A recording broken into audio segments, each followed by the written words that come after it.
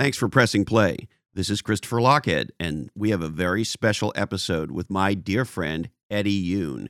He's the author of the incredible book, Super Consumers, and he's most well known as being the category creation, category design guru to the Fortune 500. As a matter of fact, he's written more on category creation for Harvard Business Review than anyone else.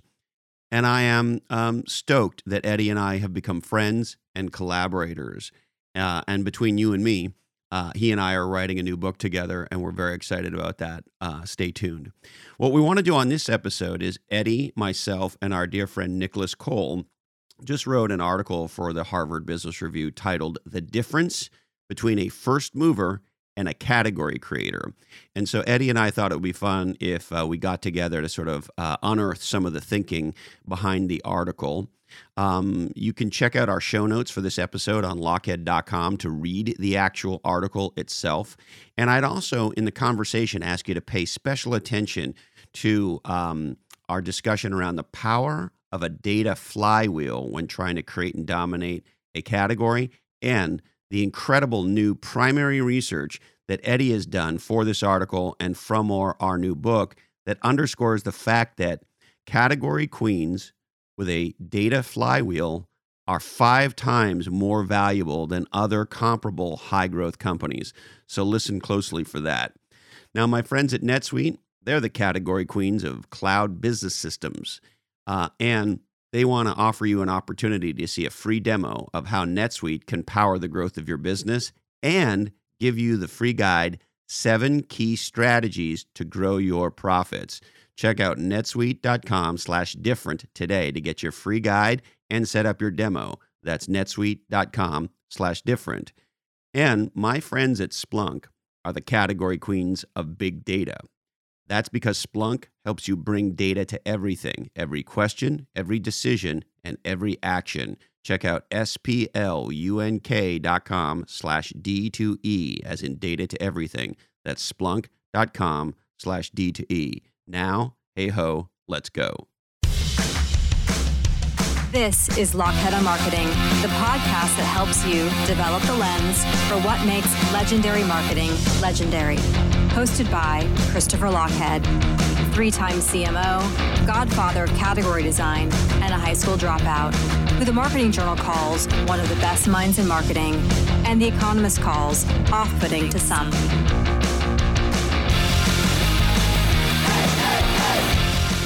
Eddie Yoon. My friend, Christopher. It's so great to see you. Always a pleasure, my friend. So the difference between a first mover and a category creator. Now, I know why I wanted to write this with you, but why do you think even from that headline is important? You know, I think back to our earliest conversations about just for as much excitement there is about category creation and category design, seems like a commensurate amount of disinformation or misunderstanding about it. And I think it's, I don't know, frustration maybe of just people saying, if you're first to make to the market, then therefore you've created the category. And, some of it may just be around the languaging of it. I think the desire to put more meat on the bones and separate out the truth from fake news, as it were. But, but yeah, no, I mean, I think I started to really feel this looking at the food delivery wars, Grubhub and Uber Eats and DoorDash. And, it's just the amount of capital that's being wasted trying to become number one from a market share perspective on the false premise that if I get there first, I will be able to stay there. And I just think not only are they being misled, and you see the rise and fall of WeWork and the like, where companies that are in this relentless pursuit of being first, employees are going to get burned, investors are going to get burned, versus, let's think about how to actually build sustainable advantages that a category queen enjoys. And that's the part that I just see it everywhere, and makes me frustrated that, and I think hopeful that the people can take that energy that's being misdirected towards being first to building that flywheel. Yeah. And so, this has been a long frustration for me, and it underscores the problem with the thinking. First mover equals category creator. Well, no. First mover, by most people's definition, is first to have a product, not first to get product, company, and category right. Hmm. Hmm. And, the thing, of course, we focus on in this HBR article is first to get, as a result of getting product, company, and category right, radical differentiation. Yeah, They get this thing called a data flywheel moving. And based on the data flywheel, they have more knowledge, more insight, more actionable data on what works and doesn't work than anyone else. And they get that flywheel spinning, and all of a sudden they become uncatchable. And so it's frustrated me forever that people conflate with having the first product to being the first to educate the world to think in the way we want, and then open the world up to new ideas, new approaches, new possibilities, new problems. And then, as a result of having a legendary product, company, and category, building that flywheel. totally, totally. And I think it, at the core of, when we wrote this, ton of analysis we did, ton of back and forth on, the thinking and the logic. But I always come back to what, you and I have long talked about, of this idea of, what's your motivation for creating a new category? Are you a missionary or mercenary? And I think the mercenaries of the world, they look at category creation and category design. They see the economics and they're like, well, I want that. And they're trying to shortcut what is the fastest way to get to 76% of the category market cap or the valuation that's there. And what's so fascinating is that it's the missionaries, the people who are like, yeah, I obviously I care about the great product and service that I've created, but I care more about that the category is screwed up and is not the way that it should be or could be.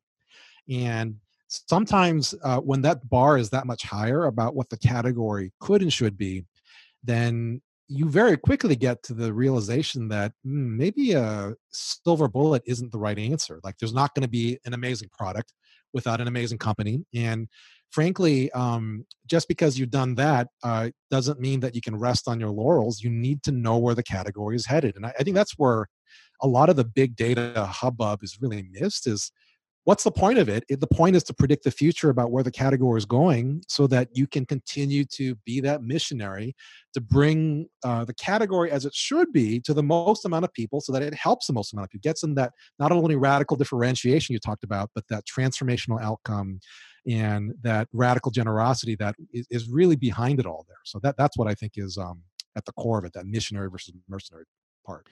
Well, and to some people, this might sound like, you're a left coast do-gooder, whatever type individual. Yeah. And, you grew up in Hawaii, and so maybe you have a more, I don't know, in tune do-gooder in you, maybe because of that. I don't know. But here's what I love. To the best of my knowledge, you, sir, are the first thinker in this area to actually do data science research. And I think that's how I first found you, is based on your HBR article back in, I think it was 2011, if I'm not mistaken. And so and I say we here, and when I say we, I mean you. What we have done here in this new article, No. you updated a lot of this research. Yeah. And you have found that in a group of fast-growing companies, that the category queens that have developed this big data flywheel as a result of educating the world proper in a powerful way are essentially worth about 5x more than other fast-growing companies. So can you kind of unpack the data science research behind the economics here?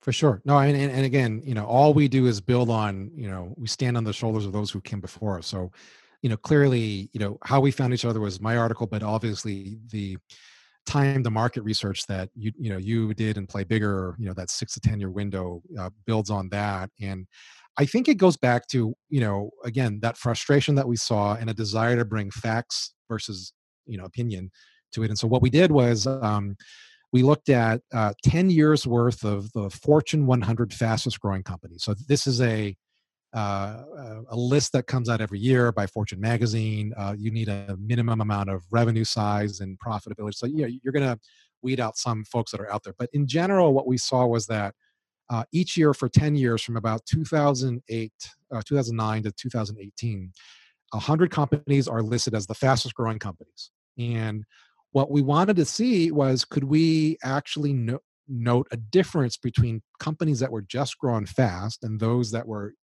truly category creators and category queens, as defined by, as we talked about, of they have a great product or service, a great company, e.g., a great breakthrough business model, and that data flywheel that we were talking about. And what we found was that about a fifth or so, maybe a quarter, like 22% of those companies that are on that list fit the bill. And not all of them are technology companies, although a lot of them are. Not all of them are biotech companies, but they're a wide range of industries. But the ones that we identified that were that 22%, they drove the lion's share of the growth of both revenue and market cap. And then when we kind of took a step back, it was like, everybody knows that Wall Street is going to value growth above and beyond just a dividend company. But what we found was that if you were growing in a very specific way, that you had this flywheel that we were just describing, that your valuation was meaningfully higher. You got 5x market cap for every dollar of revenue that was there. And so it wasn't just enough. Like, I think fast growing companies, great. You get a higher multiple and you have a higher growth rate.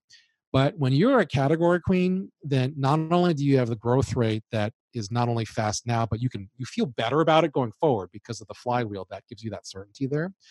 But even Wall Street realizes, hey, there's something different about this company that merits an even bigger multiple than just your normal run-of-the-mill fast-growing company, which again is not anything but normal or run-of-the-mill. But that's what we really identified. It's that it's not just that you made the NBA, but you are in the Hall of Fame. And that what we found was that there was actually a common playbook to how they got there, which was that flywheel that we described, which was exciting. And I think so. Awesome job on the research. Because I think what we've done here is connected to things that heretofore, for the most part, haven't been connected, certainly haven't been talked about, which is number one, I'm a company that's trying to do exponential, radically different things. And as a result, I'm creating and or designing new categories, both in the marketplace itself and with my products and business models. And this is the big and, I am collecting data about customers, the market, products, competitors, et cetera. And I'm doing that in a fairly organized way. And so a simple way I think about it is, every time we rent something from Netflix, or every time now we're not renting, we're subscribing, we are downloading a movie, we're watching a TV show or whatever, Netflix gets a little bit smarter about us and a little bit smarter about the marketplace. Same thing with Apple. Every time we touch our iPhone, we give Apple information about what we like to do and don't like to do. And they're able to track that big data information. And so these examples just create these massive spinning flywheels. And when you combine that with the courage to pioneer radical differentiation through category creation and design, the aha that we've gotten through doing this research, at least to me, is that when you take category creation and a data flywheel and building those things concurrently, you can create a massive competitive advantage that drives a 5x multiple differentiation from your competitors. Yeah. Well, and what's so fascinating about that, I think, is I think it was you that made the comment that we wrote in the article about data being more valuable than cash, right? And that I think you just see it bear out because, and you think about all the noise about big data, and there's a really companies kind of bucket into several categories, right? There's companies that don't get it; they're not doing anything with their data, and so there's that. And then there are companies that believe that they should be doing something with big data, so they hire some data scientists and they do stuff, but then they have no idea what they're doing. There's the next tier of company are companies that are collecting data and selling it, right, and monetizing it that way. Where I do think that probably has some short-termism there, where it's a bit of a dicey road to go if you're monetizing your consumers that way, right, or your customers that way. There's a little bit of a tricky line to dance. But then there are companies that are taking the data that they get from their customers' behavior, like Netflix, as you're describing, and are using it, I think, in a, respecting people's privacy, but using it to make bigger bets on how much better the category could be. And exactly as you said about, I think, for all the hubbub about Disney Plus and, everything else, Netflix is going to be fine by and large, because Disney's model is to make big bets on, big blockbuster franchises with huge, rosters and this and that. Whereas Netflix is probably going to moneyball their way to, up and coming actors, lower, whatever they have to be, but they don't need. Both can be true.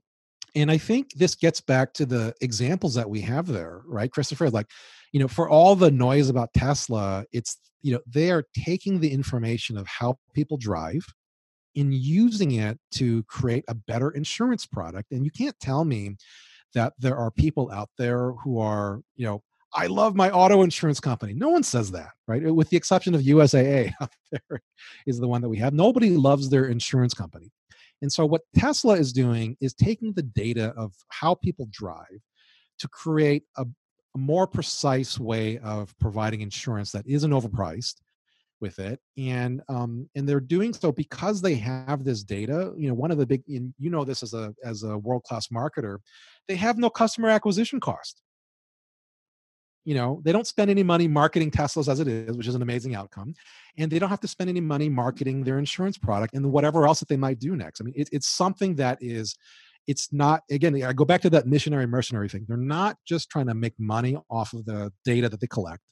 They're trying to take that data, make something better, the current category, new categories, in a way that makes logical sense for the consumer. Well, and I would just sort of underscore, Tesla's not doing marketing in any traditional sense. Yes. They actually, I think, are doing marketing in the most legendary sense, which is they have a highly differentiated point of view. Yep. Of course, a radically differentiated product. And they have a CEO who is a radical evangelist. And because they have a clear point of view, which their customers can parrot, they've actually driven a word of mouth. Yes. Because we all know word of mouth. I don't know. I read this book called Super Consumers that said 10% of any market category is what drives the market category. And the way you drive that primarily is super consumers in any given space talk to each other and they drive the agenda in the space. And so is it marketing in terms of buying Super Bowl ads? Fuck no. Is it marketing in terms of driving a whole new category through a point of view by enabling essentially your customers to turn into evangelists? I think that's the ultimate marketing. And so they've done that. And then the second piece that's incredible, and I only got this as we were writing this article, it's that Peter Drucker quote where Drucker was asked towards the end of his career why he kept writing and speaking. And he said, it's the only way I can know what I'm thinking. And what I got as we were working on this piece together was somewhere along the line, Musk started to look at the Tesla vehicle the same way Apple looks at the iPhone, which is this is a data capture device. And because data is more valuable than cash, because data is more monetizable than cash, we're gonna have people pay to buy our data monitoring device of their behavior, and we're going to catch all that data and we are going to monetize it in all sorts of ways that until you reimagine a car as an iPhone, you can't even think that way. Yeah. Well, and I love it because, and I think part of the reason why it's so much fun to write this with you is you just got me to think like data might be the option value for future cash, right? Because it's essentially what he's getting at is not only your driving behavior dictating an insurance product, but have you seen he's reinventing a new category, not a new category, I guess, but reinventing it his way. In-car infotainment or carfotainment. There's the karaoke thing that he has there, right? Where you can sing along in the car like James Corden and the like and stuff. But then, he has the games that he's built into it. He has that hilarious like fart thing where you can push a button and it sounds like somebody from one seat is farting. You've seen that whole thing. He talked about somebody tweeted at him about like, I want multi-directional horns. He's like, done. And not only that, you'll be able to not only honk in multi-direction so that you can communicate to the drivers around you, but it'll just be car honks and goat bleats and other things and more fart noises and whatnot. And I think he's talked about like his desire is to maximize the most amount of fun that you can have in a car. And Well, he's obviously been reading our buddy Joe Pine's work, right? right. Because he's reimagined. If you say the Yeah. car's about, it's a vehicle and it's Yeah. about getting places, and it's about getting places in a fun way, or getting places in a fast way, or getting places in a safe way, or, the traditional sort of paradigm. But if you go, hey, wait a minute, no. The car is a platform for experience applications that deliver radical transformations and outcomes. If you think about it that way, then all of a sudden, yeah, there's fart apps in the car. Well, and you know what I find, it's funny that you mentioned about Joe Pine, because I think and he's just re-released his book, right? So it's the whole commodities, goods, products, services, experiences, and the transformation at the top, which very much syncs with what we talk about. Like, what's hilarious to me is I've done enough kind of general grocery CPG work to know where when you have family dynamics, one of the things that drives what people buy about grocery products is the desire to have a family dinner, a sit-down dinner, which is like nearly impossible now because people are snacking and moving around. And what's driving that desire for a sit-down family dinner? It's family togetherness, right? And then what the truth of the matter is that what I hear constantly over and over again is that so many parents will talk about the best quality time they get is in the car with the kids, driving them to sports things, driving them to whatever tournaments and stuff. It's like it's the only time that they'll get where they're everybody's trapped in the same place, and maybe you're on your phone, but eventually conversations happen and stuff. And so for all I know, Musk has figured out that the transformation that he's trying to get to is not just energy independence and a fun driving experience, but it makes people want to spend time in the car. And if you can get like as a father of teenagers, like get your teens to hang out with you in the car, like that's a pretty transformational outcome that you can get from that standpoint, which who knows where he's going with it, but I do think that's an interesting idea. And so the aha for me in all of this is, okay, so regardless of whether we're a local pizza parlor or we're trying to build the next Amazon, if we want to design and dominate the category, we've got to build a data flywheel. Yep. And I think the thing that Musk is teaching us is the car is a data capture device. And so sort of, I want to get your reaction. If you were advising, whether it was a Fortune 500 CEO or a startup founding team, marketing team, whatever it was, and you say, okay, how do we begin to completely reimagine what we're delivering such that we can begin to create this data flywheel as part of our product or part of our service? How would you want me to think about that? Yeah, I mean, it to me, it goes back to what you described before about if everything is a data capture, that's one of the reasons why you invest like Musk is in his product, right? You make it the most different, the most awesome product that you can have so that people want to spend time with it, your super consumers, right?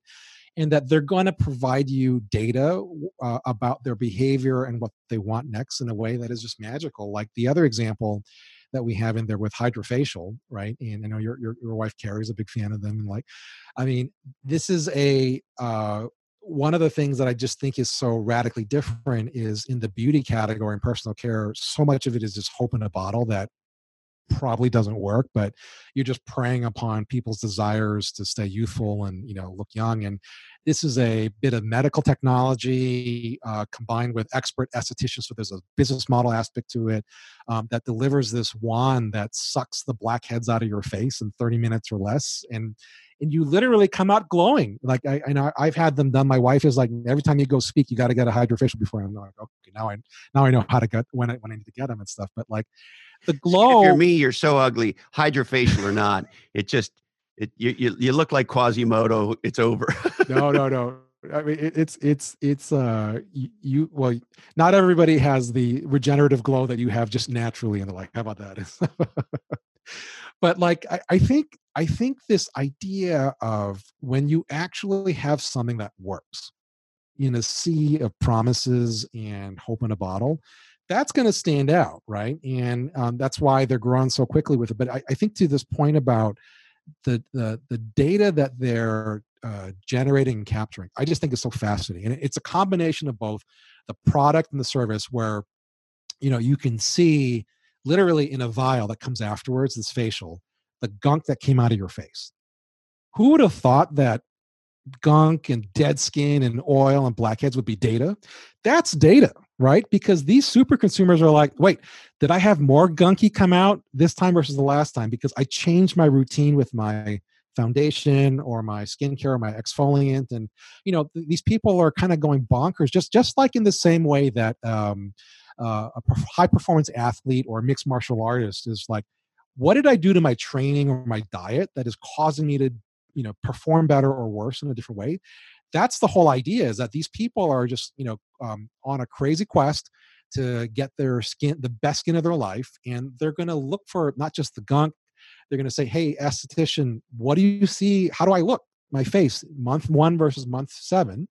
And then the other bit of it is this geography part that's so fascinating. This idea of super geographies, where the markets where hydrofacial is off the charts, these local zip codes, is predictive and highly correlated with other categories. This whole idea in my book I wrote about super consumer of 1 category is a super of 9, right? Is that they're sitting on this treasure map of, I know where my product is hot at a zip code level.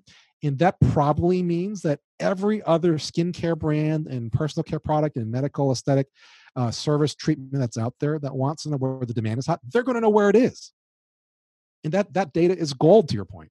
Yeah, and I mean, to me, it's so the aha here is a company that could have thought of themselves as a facial company, but instead, because they're trying to build a category queen business, radical differentiation on product, and they're capturing data, which they can now monetize in all these other ways. And that's the big piece, right? And it's a little bit akin to Amazon buying Whole Foods. It's like, well, why do they want to be in that business? Well, I don't know. Maybe the reason they want to be in that business has very little to do with that business and a lot to do with, now they have a database of almost every high net worth home in the United States of America. Yes. And Yes. what's that worth? Or another example, we didn't write about this in the article either, but why does Microsoft buy LinkedIn? Mhm. I think Mhm. Microsoft buys LinkedIn because they now have a living database of almost every white collar knowledge worker in the Western world and what's going on in their career, which gives them an insight into where knowledge work is going that their competitors don't have. And that's going to be a big driver of their flywheel, which is then going to be a big driver of their category queen Totally. positions. Well, I love those examples are great, because I would suspect that both Amazon and Microsoft, probably didn't fully appreciate or know in full, to the fullest extent, exactly what Whole Foods and LinkedIn was going to deliver. But to your point, they were prescient enough to say, you know what, these are really high engagement, high value consumers, these super consumers, high net worth from a Whole Food standpoint. People on LinkedIn, I mean, whether it's influencers or job seekers or people who are just trying to,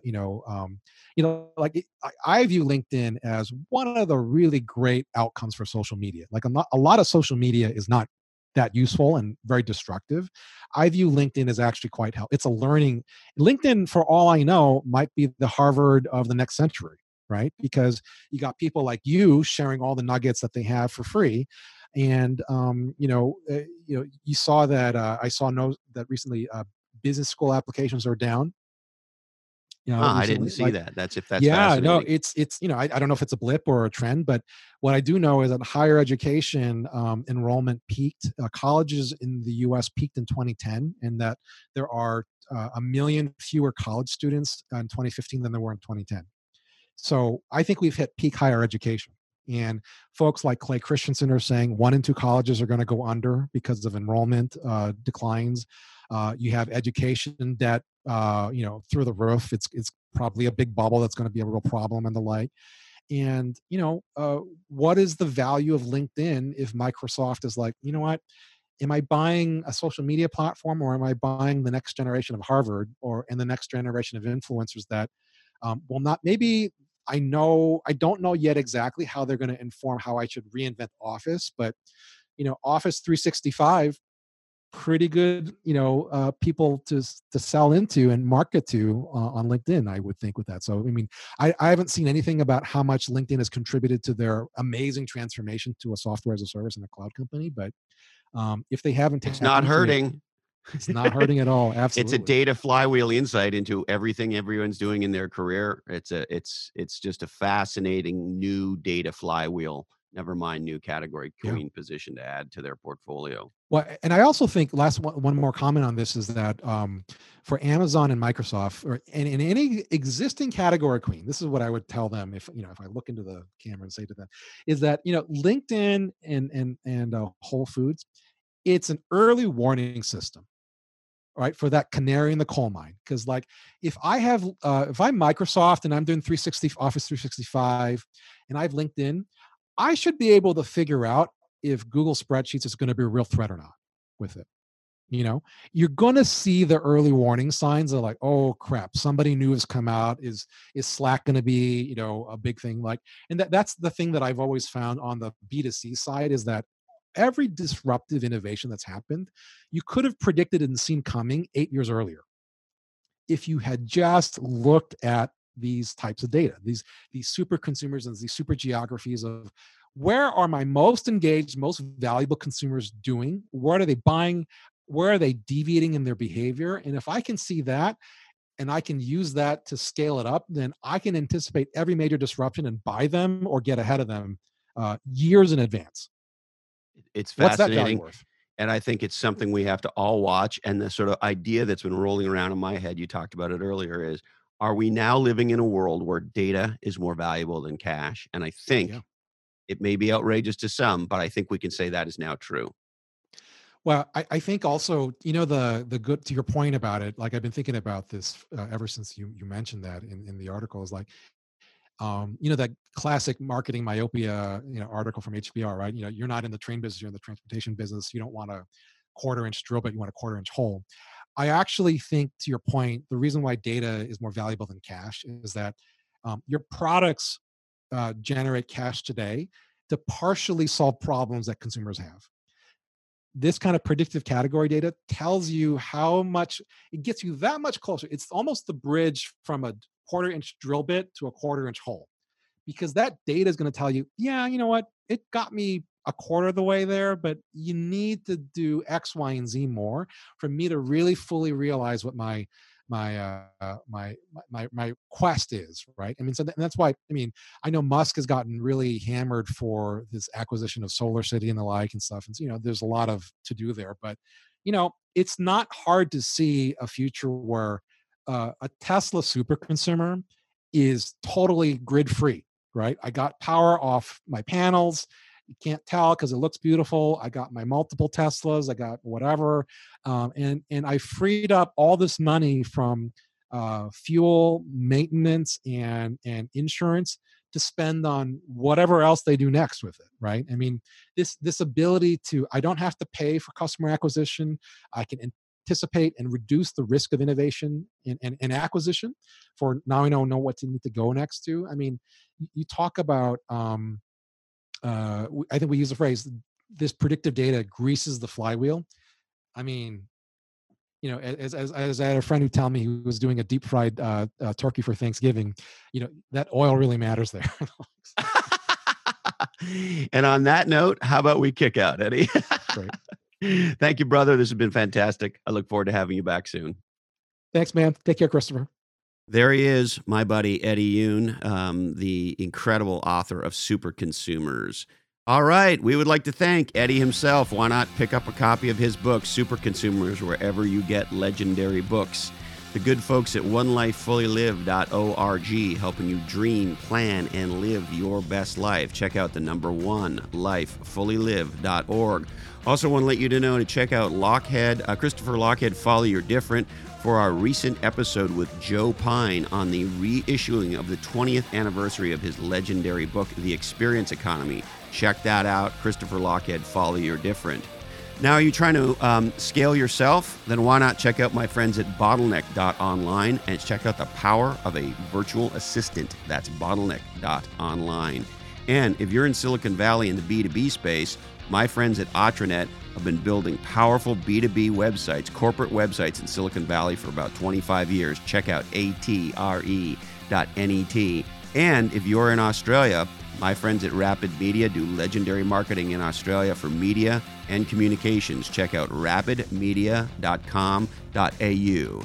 And the thought I'll leave you with today comes from the legendary, the OG himself, Al Ries, who said, most marketing mistakes stem from the assumption that you are fighting a product battle rooted in reality. All right. Thank you so much for the gift of your time. I really do appreciate it. And until next time, of course, stay legendary and follow your different.